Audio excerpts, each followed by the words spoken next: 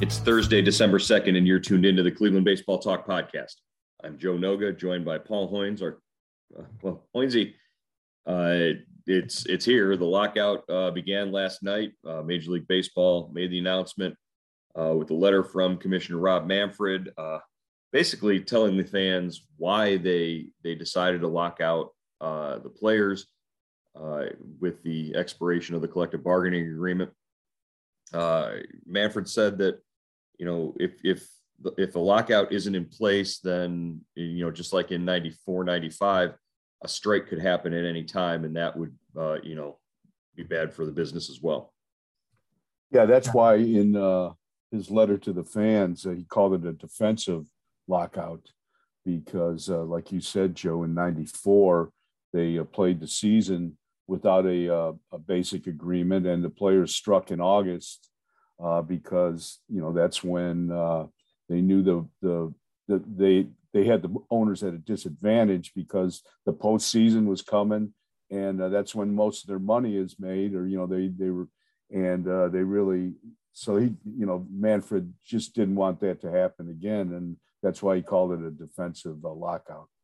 Well, we're scheduled to hear from Manfred in a press conference later on today, so maybe there'll be some more details. But really, right now, the two sides aren't at the table. The two sides aren't talking currently. So any hope for a quick resolution to this is probably pretty far-fetched. Yeah, I would think, Joe, we're probably looking at, February 1st, probably, that would be the date that the clock really starts ticking. And then, March 1st started, is probably the drop dead date for spring training. They could get spring training in and to start the season on time. But until then, I think, nothing gets a deal done like a deadline. And we saw that here with this deadline on the basic agreement, with almost $2 billion of contracts being signed before the lockout took place. Right. Moving forward, we've seen Major League Baseball has taken down headshots of players off of their website. All these little maneuvers, basically legal maneuvers to try to avoid name, image, likeness conflicts, things like that. Can these be viewed as sort of some sort of tactic or anything like that by the league to try to poke at the players in that way? Yeah, I guess so. It seems kind of petty to me, Joe. I mean, I guess if there's legal standing behind it, you have to do that. I was listening to Manfred, or I read somewhere where, the NFL and the NHL did basically the same thing during their lockouts. So, maybe they're just following legal precedent here. I was worried. I went looking on Baseball Savant for some StatCast numbers, and when the page didn't pop up immediately, I was kind of nervous to see if they had taken anything like that down, but apparently not. And the coverage that you're going to see from some of these folks is going to be, diving back into the game's history as opposed to what's currently going on and news about current players on rosters, because that's an easy subject to write about when there's nothing else to really talk about.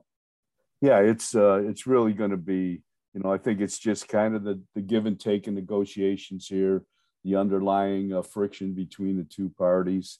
The thing is I find interesting, Joe, is now with the lockout, guys like Josh Naylor, injured players on the 40-man roster, that really can't train, in the Guardians facilities, and he's coming back from that broken leg.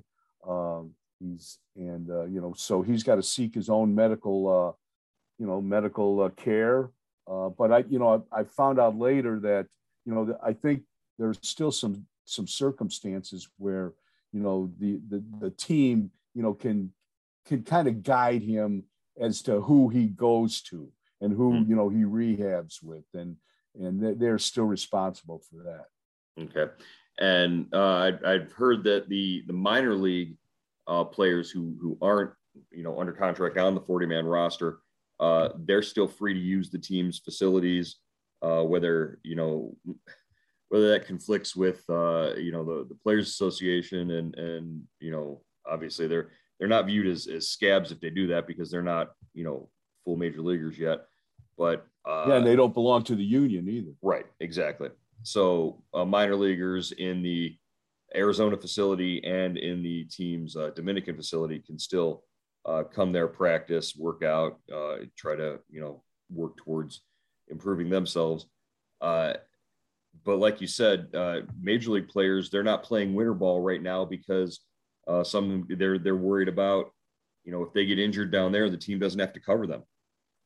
Yeah, that's right. If they get injured in a game, where playing for their team, the team is still responsible. But winter ball, if you're playing in Puerto Rico or the Dominican or Venezuela or Australia, I think you're kind of on your own. So I don't know. And the Indians have quite a few players, playing in winter ball. So I don't know if they come, if they just shut it down or, players on the 40-man, I guess right. You would.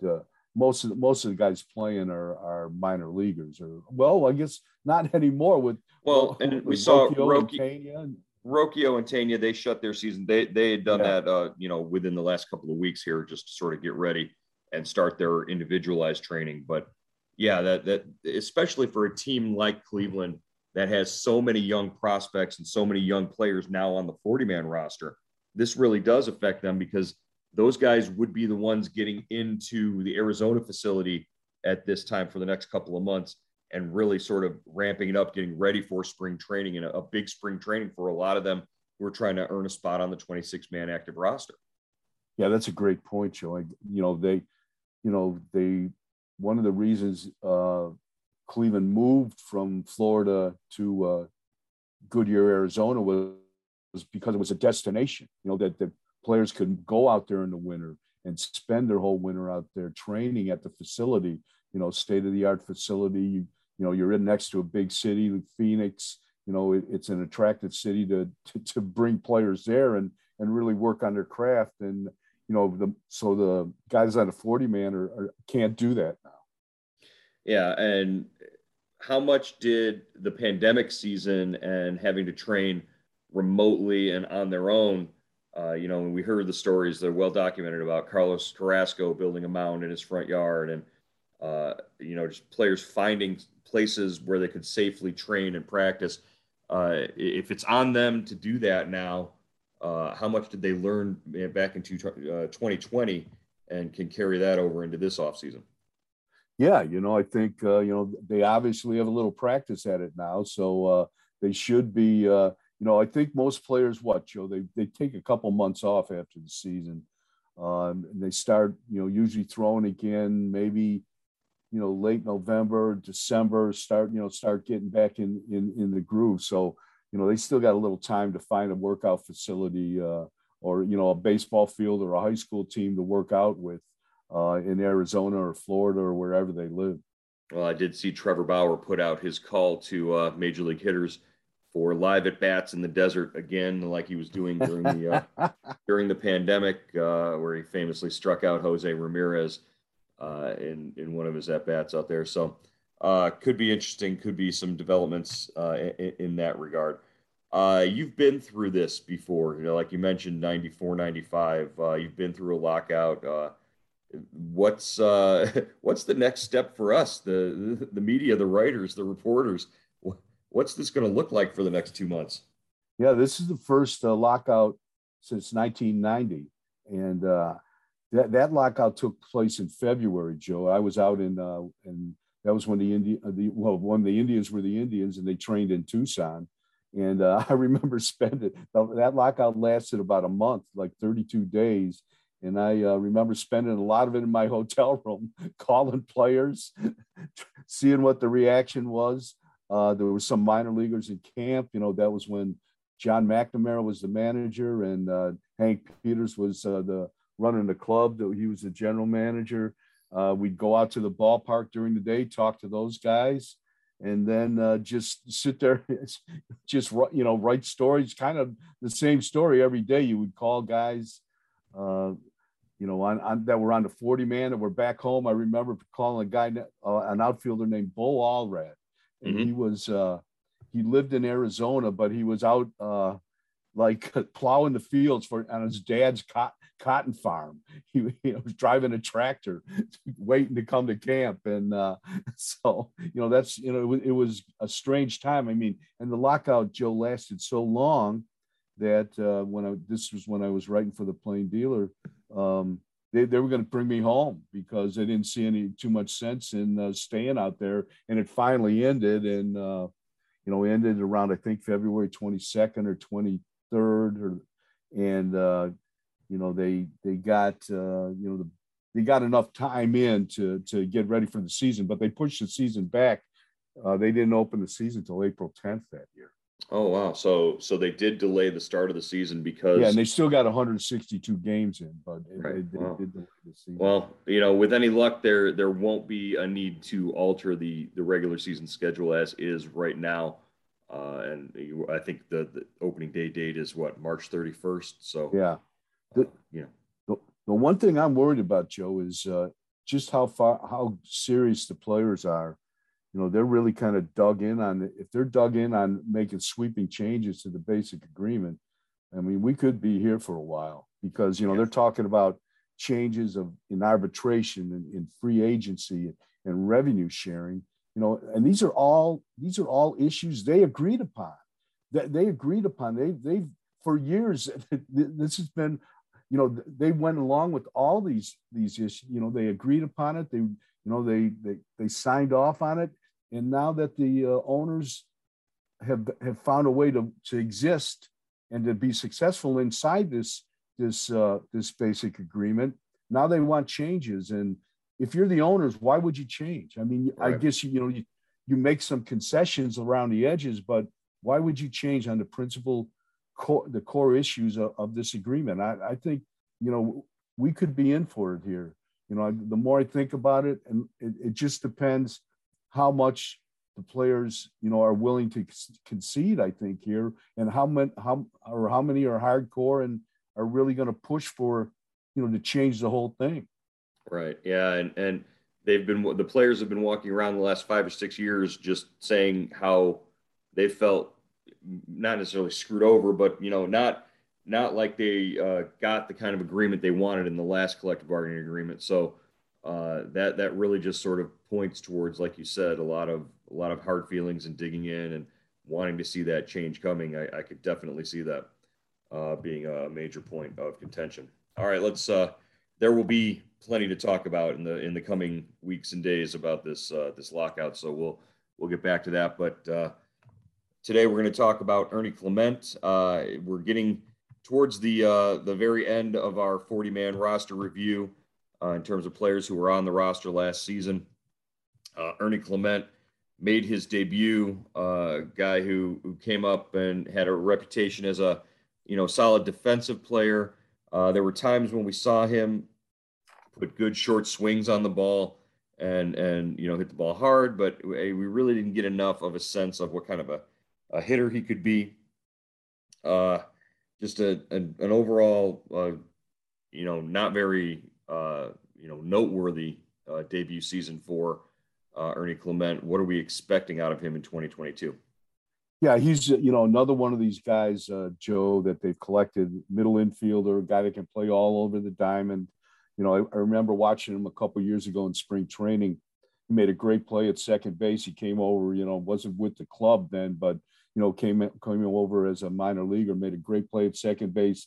And Terry Francona, as only Tito can say, he said he made that play like he had a rocket stuck up his rear end, So, I mean, this guy, he's a fast player, a guy that really kind of sprays the ball around. He had 3 home runs last season, right-hander. But I think, Joe, how do you think he fits with all these middle infielders that they've added to the 40-man roster, Tanya and Rocio, and where's he's going to have a tough time making this 26-man roster. Yeah, I would agree with that. And if there was a silver lining to him, it was that his defense, like you said, is at least plus or advanced there. But they've got 2, 3, 4 guys behind him, young guys who are pretty slick with the glove, and their hit tool is also a lot better than his. I think Clement is one of those guys who is, it's more like he's about heart. He's about like those intangible things, and like a great clubhouse guy. Who was it? Hammy was telling us a story about Clement on the bus out of I believe out of Chicago, and I won't go into great detail about the story, but he just said, he's this quiet, unassuming guy that you don't really sort of pick as like this, big clubhouse leader. But he had a reaction to the crowd outside on the bus, and it sort of got the guys on the bus going. And that's the kind of the stories like that. They tell you that this is the kind of guy that they love having around in the clubhouse, and the team really rallies for him and pushes every time he hits a home run or makes a big play. It's like extra for the team because Ernie's the guy doing it, but that he's not the kind of guy who's going to put up the numbers that would sustain a reason to have him on the roster for an entire season. He might be an admirable fill-in if somebody gets hurt, but I can't see him as a wire-to-wire utility guy or a guy who secures a position on the field. Do you see Ernie Clement starting and staying at second base all year? I don't see it. I can't see that, Joe. But unfortunately, he missed a good chance to really kind of establish himself at second base or get some serious reps there. After they traded Cesar Hernandez, he was getting the lion's share of the playing time at second base and doing all right last season. Then he got sick and kind of went on the injured list and then got sent down, and we didn't see him again until September.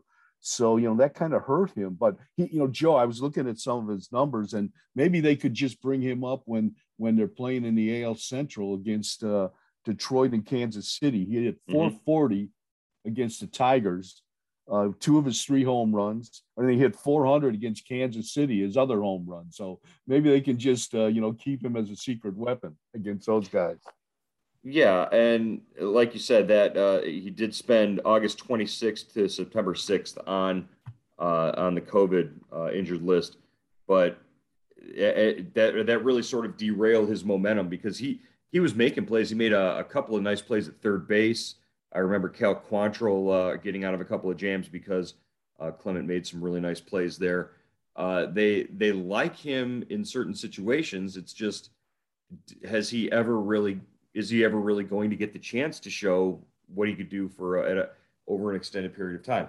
If you're playing Ernie Clement at second or third base, that means the season's already been a wash or somebody's gotten hurt. Those are the only circumstances I see him getting that time. He's kind of the classic utility guy. I mean, I think that's his role. That's probably his, that if he could make a club like that, and then, then take everything else as gravy for him.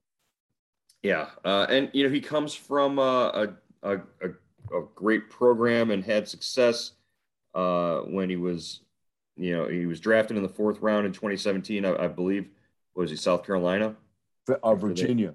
Virginia. Yeah, it was Virginia after they were at the College World Series. So, he's won in places. He went and played in the New York Penn League and was successful there. He was he performed in the Arizona Fall League in 2018. Looked good there. So there's things to like about him. I just don't see him as enough of the total package. Does he risk losing a spot on the 40-man roster as they get closer to spring training? Because obviously there will be pickups and ads and all that. There will probably be a big flurry of them once the 2 sides come to an agreement there and they can start making moves again. Yeah, I think that's a good point, Joe. And the one thing kind of in Ernie's favor when you're looking at his skill set, I think he can play shortstop. And that's really critical for a utility guy. He played center field in college, so he can play. You can play him all over the place. And, that could be, an ace in his back pocket, perhaps, but he's going to have a tough time making this club. He's got 2 options left, so the Indians can still control him. And he might be one of those guys that, kind of bounces between Columbus and Cleveland for a while until maybe he can find a spot with either, with the Guardians or with another ball club. Yeah. All right. Well, that's going to wrap up Ernie Clement. And we will head into Friday, the sort of the newfound territory. What will tomorrow bring in terms of this lockout and the next moves for the players and the owners? We'll keep track of it all here on Cleveland.com and the Cleveland Baseball Talk podcast. Twinsy, we'll talk to you tomorrow. All right, Joe.